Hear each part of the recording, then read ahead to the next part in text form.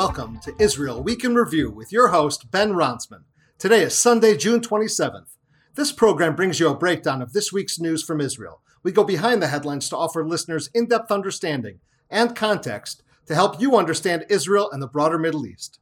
Israel Week in Review is brought to you by Origin Story Marketing. Search engine optimization is essential in today's business environment. To learn more about how Origin Story Marketing can help customers find your business, originstorymarketing.com. On the security front, Israel experienced a series of agricultural fires earlier this week. The fires were set ablaze from incendiary balloons launched by militants in Gaza. These fires have burned in the Eshkol region adjacent to the Hamas-controlled Strip. These balloon attacks have been a tactic used by Hamas militants over the years. They've historically used this as an intermediary-level attack that would not elicit the same sort of Israeli reprisal as rocket fire would. The fires interrupted a 2-week cessation of violence with Hamas. 4 blazes were ignited on Thursday. Ultimately, Israeli firefighters were able to get the fires under control. Prime Minister Naftali Bennett had been critical of what he termed weakness in the face of balloon attacks. Mr. Bennett has long argued that balloon attacks cause economic devastation, endanger life, and sow confusion. Consequently, he argued that they should be classified as acts of war, and Israel should respond accordingly. He has argued that those launching the attack should be targeted by drones or sniper fire, and that the Air Force should target strategic Hamas targets in the Strip in response. Mr. Bennett has argued that whether the attack is by rocket or incendiary balloon, whether the victims live in Tel Aviv or southern Israel, the Israeli response should be the same. He has repeatedly argued that Israel has an obligation to respond, and the residents of southern Israel are not second-class citizens. Ultimately, Bennett did respond in a more forceful way than his predecessor. Balloon launching teams were targeted, and a Hamas facility, described as a weapons production facility, within the Strip was targeted. Attacks ceased for 2 days. Unfortunately, Hamas launched additional balloon attacks on Saturday and ignited another agricultural blaze in southern Israel. The Israeli Air Force responded by targeting Hamas targets in the Strip on Saturday night. The situation remains tense. While Hamas's tactics may often seem inscrutable to the outside observer, they do indeed serve a strategic purpose. Hamas is currently engaged in negotiations with Israel, moderated by the Egyptians, to strike a deal for a long-term truce. This is a way for Hamas to exert pressure on Israel during ongoing negotiations. For its part, Israel is insisting that 2 of its citizens held captive by Hamas, as well as the bodies of 2 soldiers held in Gaza, should be released first as a goodwill gesture. The 2 Israelis held captive have documented mental health problems. Both crossed into Gaza for unexplained reasons. One of the captives is Jewish-Israeli and the other is an Israeli Bedouin. Their names are Avraham Avera Mengistu and Hisham al-Sayed. The bodies of IDF soldier Hadar Golden and Oron Shaul have been held in Gaza since 2014. There are some unsourced reports which indicate that German diplomats in the Palestinian Authority and another team based in Berlin are helping to facilitate these discussions.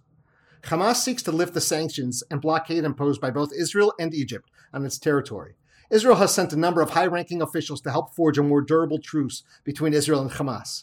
Egypt has expended considerable effort in facilitating these negotiations, in part because they seek access and influence in Washington. President Reuven Rivlin recently met with President Biden at the White House, and Prime Minister Bennett is scheduled to visit Washington in the coming weeks. From Cairo's perspective, the road to Washington runs through Jerusalem. There is speculation that Cairo hopes to have diplomatic success before Bennett travels to the United States. It is unclear if this will be possible. Hamas has successfully achieved extremely lopsided prisoner exchanges in the past. IDF soldier Gilad Shalit was exchanged for 1,027 Palestinian prisoners held in Israel. In recent weeks, Yahya Sinwar, Hamas leader in Gaza, has cryptically shouted the number 1111 to journalists. This may be his negotiating position. It is unclear that there is an appetite for another lopsided deal in Israel.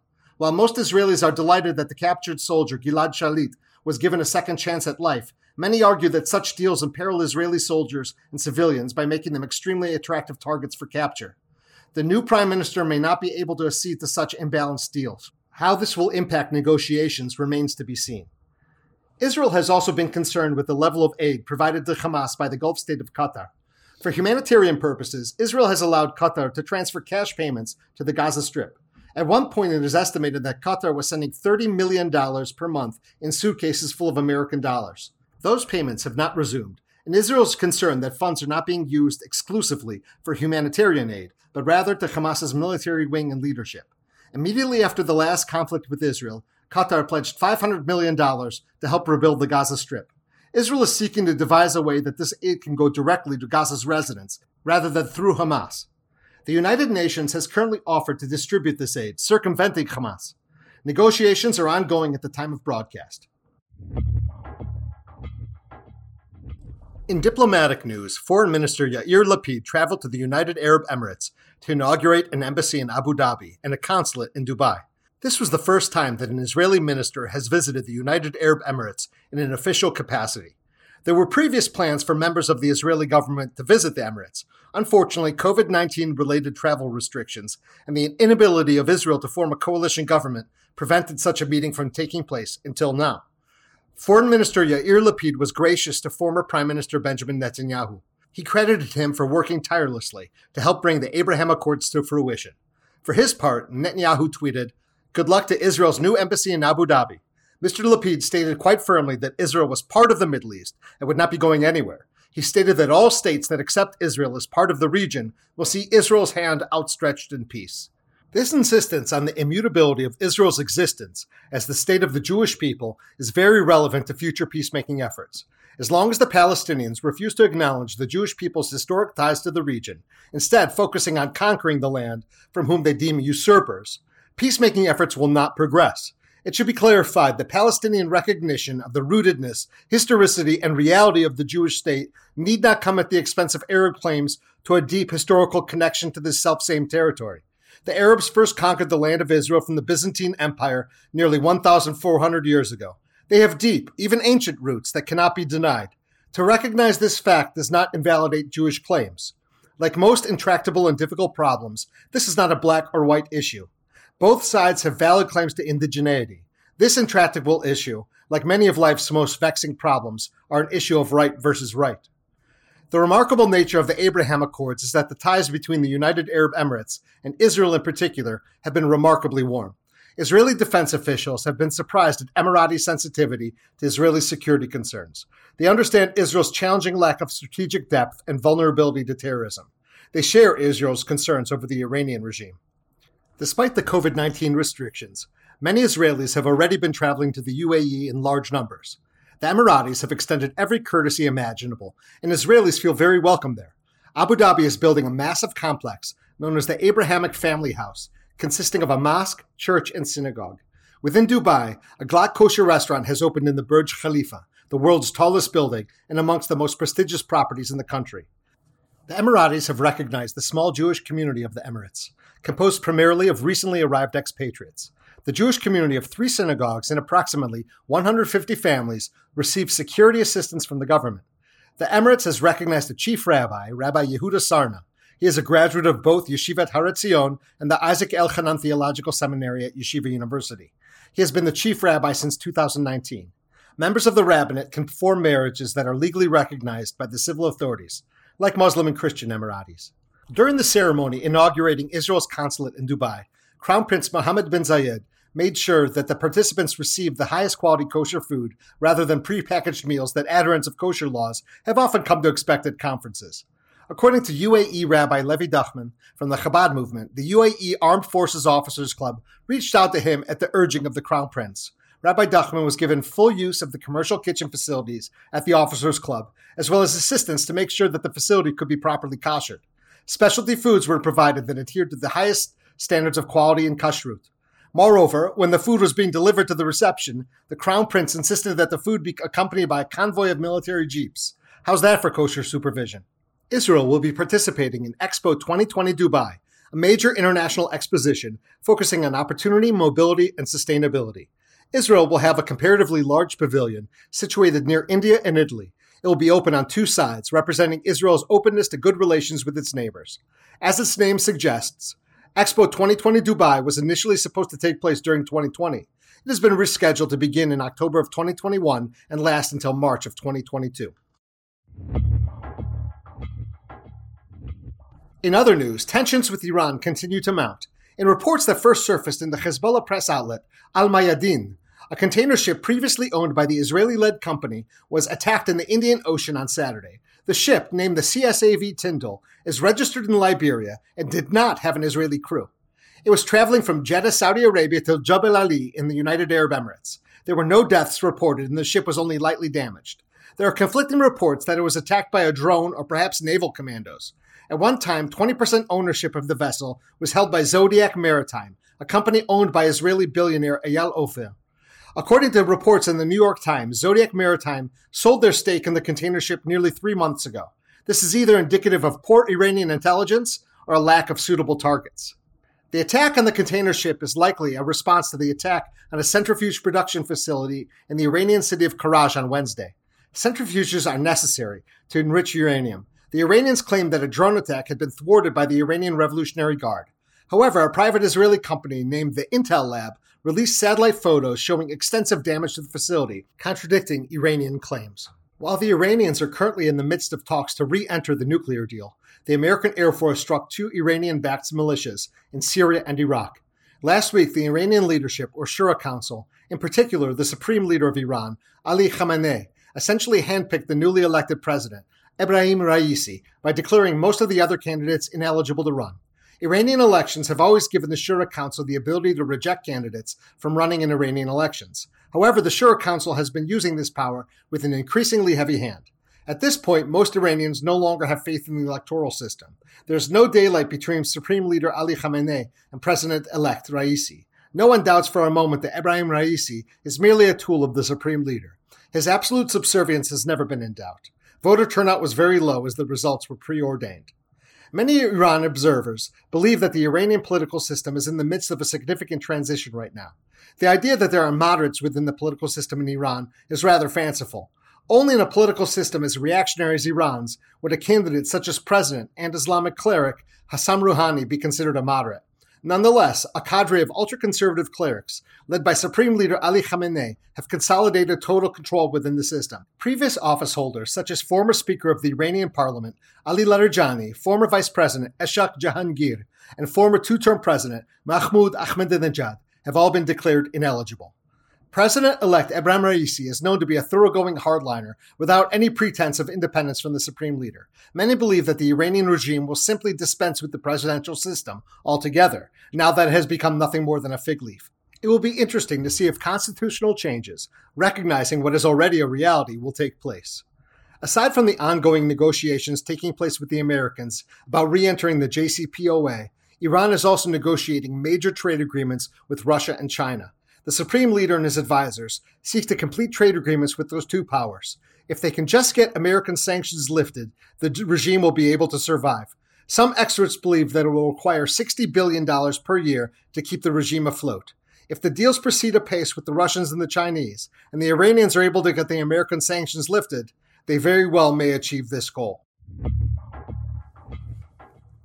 Palestinian protests continue in Ramallah, despite attacks by Palestinian security forces and counter-protesters. On June 24th, Palestinian dissident, activist, and PA critic Nizar Banat was killed by Palestinian security forces.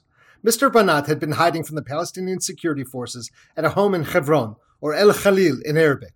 He had long been active on social media, where he criticized PA corruption, security coordination with Israel, and most recently the cancellation of elections. His last post criticized the PA's cancellation of a deal where Israel provided COVID-19 vaccines to the Palestinian Authority. An initial delivery of 100,000 doses had been delivered. The PA ultimately returned 90,000 of the doses, but kept 10,000 for the Palestinian Authority nomenclatura, while leaving the Palestinian people largely unvaccinated. At approximately 4 a.m., Palestinian security forces entered the home where Mr. Banat was staying. They stripped him naked and beat him with batons in front of his family before taking him away. Within 2 hours, Mr. Banat was declared dead. Spontaneous protests began at his funeral in Hebron. In addition to Hebron, protests spread to Al-Manara Square in Ramallah. While Hebron is considered the most religiously conservative city in the Palestinian territories and a stronghold of Hamas supporters, Ramallah is easily the most secular and liberal city in the West Bank. It has functioned as the de facto administrative capital for the Palestinian Authority, and Mahmoud Abbas directs the PA from the Muqata compound in that city. Unlike previous protests, the current protesters are chanting slogans that have not been heard in the Arab world since the Arab Spring a decade ago. The people want the fall of the regime and Abbas, go home, have not been heard anywhere in the region since that time. This highlights the PA's crisis of legitimacy. Preliminary polling by the Palestinian Center for Policy and Survey Research indicates that support for Fatah and Mahmoud Abbas has collapsed. Hamas would almost certainly win a resounding victory if elections were to be held. Nonetheless, Ramallah is the center of support for the PA, It's home to thousands of PA employees and those who benefit from its largesse. Remember that since the PA took control over 20 years ago, foreign donors have provided it with over $30 billion. Ramallah is the center of this power structure. That is why ongoing protests there are so disconcerting to the PA. As soon as the protesters began to chant for the departure of Mahmoud Abbas, riot police began firing gas and stun grenades. Counter-protesters, armed with rocks and bats, began to attack the protesters with the full approval of police. Plainclothes officers from the Palestinian Preventative Security Services also infiltrated the crowd, making detentions and arrests. Despite the harsh reprisals, protests continue and have even spread further. There are now daily protests against the PA in Hebron, Ramallah, and Bethlehem. Whether these protests expand further or slowly die down remains to be seen.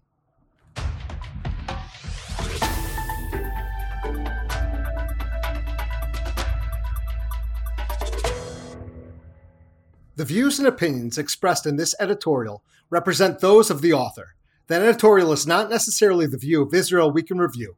Israel Week in Review encourages editorial submissions. Editorials should be between 1,000 and 2,000 words and may be submitted to comments at israelweekinreview.com. The recently formed Change Coalition intrigued observers of the Israeli political scene. In many regards, this is a highly unusual coalition.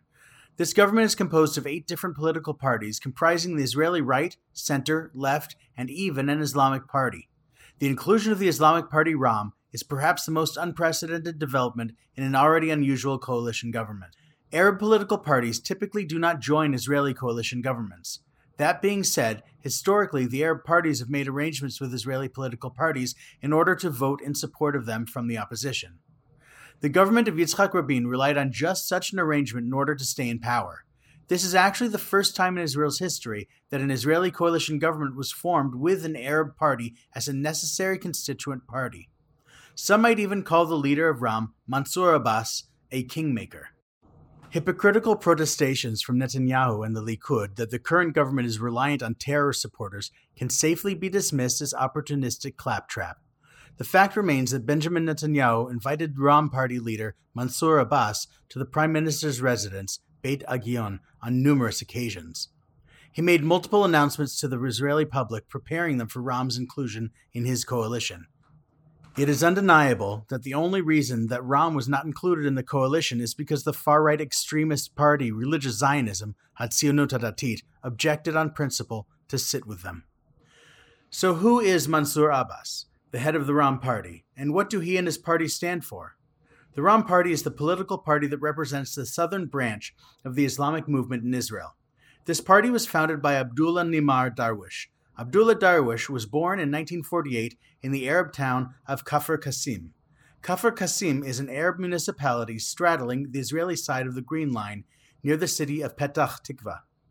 Darwish was raised in Kafr Qasim, but in the immediate aftermath of the Six-Day War, he traveled to the Palestinian city of Nablus, where he completed his religious studies. When Darwish returned to Israel in 1971, he advocated a return to Islam and Islamic tradition. His ideology was largely shaped by that of Hassan al-Banna and the Muslim Brotherhood, founded in Egypt in 1928. In 1979, Darwish founded an underground organization called Usrut al-Jihad, Family of Jihad, with the express goal of founding an Islamic State in Palestine. In 1981, he was arrested, with a number of accomplices, and convicted for membership in a terrorist organization. He was released in 1985 in the context of a prisoner exchange with the Popular Front for the Liberation of Palestine. Surprisingly, upon his release from prison, he became politically active and made a case that Arab citizens of Israel should work within the system and not engage in violence. He gained some measure of renown for strongly condemning the killing of 3 Israeli soldiers by Arab citizens of Israel from Wadi Ara. Indeed, when the Oslo Accords were signed, Darwish supported them. He co-founded an organization called the Adams Centers for Dialogue Between Religions and Civilizations with Rabbi Michael Melchior, a former member of Knesset from the Meimad political party, itself a dovish national religious party founded to support the Oslo Accords and serve as a counterbalance to the increasingly right-wing National Religious Party. At this time, the Islamic movement of Israel split into 2, largely because Darwish was perceived to be overly accommodating to Israel. The northern branch was founded by Sheikh Raed Salav El Fahm, who felt that an Islamic party should never recognize the State of Israel. They boycotted national politics and only ran candidates on municipal lists. Sheikh Raed Salah ultimately became the mayor of el-Fahim. He has been recorded spreading the medieval blood libel, the contention that Jews ritually murdered children in order to use their blood to bake Passover matzahs. He also was convicted for raising funds for Hamas and orchestrating riots on the Al-Aqsa Mosque. Raed Salah spent 2 years in Israeli prison. The northern branch of the Islamic movement was ultimately banned. Over the years, Abdullah Nimar Darwish and his followers were very critical of Israel. He even unsuccessfully attempted to reunite the Islamic movement. Nonetheless, his adherence to Sufi mysticism, commitment to interfaith dialogue, and religious justification for Islamic recognition of Israel made him a potentially transformative figure in Israeli Arab politics. He argued strenuously for both his religious and nationalist identities, Muslim and Palestinian. However, his guidelines for engaging with the State of Israel open up the possibility for mutual respect and cooperation. They are as follows. I am a human being. I am a Muslim human being. I am an Arab human being living on my land in the State of Israel. I do not violate its laws. I do not denigrate any of its citizens. It is an unapologetic articulation of pride, recognizing the State of Israel while claiming his community's rights, living on my land. Within this statement, which only becomes more profound the longer one considers it, are the seeds of peace. Sheikh Abdullah Nimar Darwish died 4 years ago. Rabbi Michael Melchior was amongst his admirers who delivered a tearful eulogy. Mansour Abbas considers himself to be a disciple of Sheikh Darwish. Many have credited his decision to participate in Israel's coalition government with Darwish's desire to improve the lives of Arabs in Israel and to further the cause of Israeli-Palestinian peace. Abbas is a 47-year-old former dentist who has been described as a soft-spoken gentleman. He grew up in the city of Magar in the Galilee. Magar is a majority Druze village with large Christian and Muslim minorities. Growing up in this diverse city may help to explain why Mr. Abbas doesn't comport himself as a religious firebrand, despite his religious conservatism. By the time he was 17, he began delivering sermons in the Peace Mosque of that city. When intercommunal violence occurred in Israel during May's conflict between Israel and Hamas, Mr. Abbas helped restore calm. He urged people to stay at home and not engage in street violence. He also personally visited the mixed Arab-Jewish city of Lod, where he visited a synagogue that had been burned by Arab rioters. He vowed to raise funds to help in its repair. He also met with the mayor of Lod, who was widely disliked by the Arab community, and urged mutual restraint and respect for law and order. In short, Mansour Abbas is a very brave man. He has subjected himself to considerable pressure and condemnation from many within the Arab community. I believe that he seeks genuine accommodation with Israel. He certainly seeks to better the lives of Israel's Arab citizens. He ran on a platform of traditional values, a desire to help stem increasing lawlessness and violence within Arab society in Israel, and economic opportunity and investment for his people. As the Abraham Accords develop and change the regional climate, Abbas and Ram may be assisted by the Emiratis in their quest to forge a durable civilizational peace. It seems that the presence of Ram may become one of the great strengths of the current government. Perhaps it is possible to extend the optimism of the Abraham Accords to Israel's Palestinian citizens. Could this development help Jews and Arabs in the land of Israel come to some sort of lasting accommodation? It is incumbent on us to try. This has been Yosef Main from Israel Week in Review. And this has been Ben Ronsman. We go behind the headlines to provide you with insight and understanding of the news from Israel and the Middle East. Israel Week in Review is available on Apple Podcasts, Spotify, Google Podcasts, Stitcher, and more. Remember to like and follow us on Facebook for daily updates from Israel and the broader Middle East. Israel Week in Review has been brought to you through the generous support of Origin Story Marketing, helping your business find its customers through search engine optimization. For a complimentary consultation, visit originstorymarketing.com.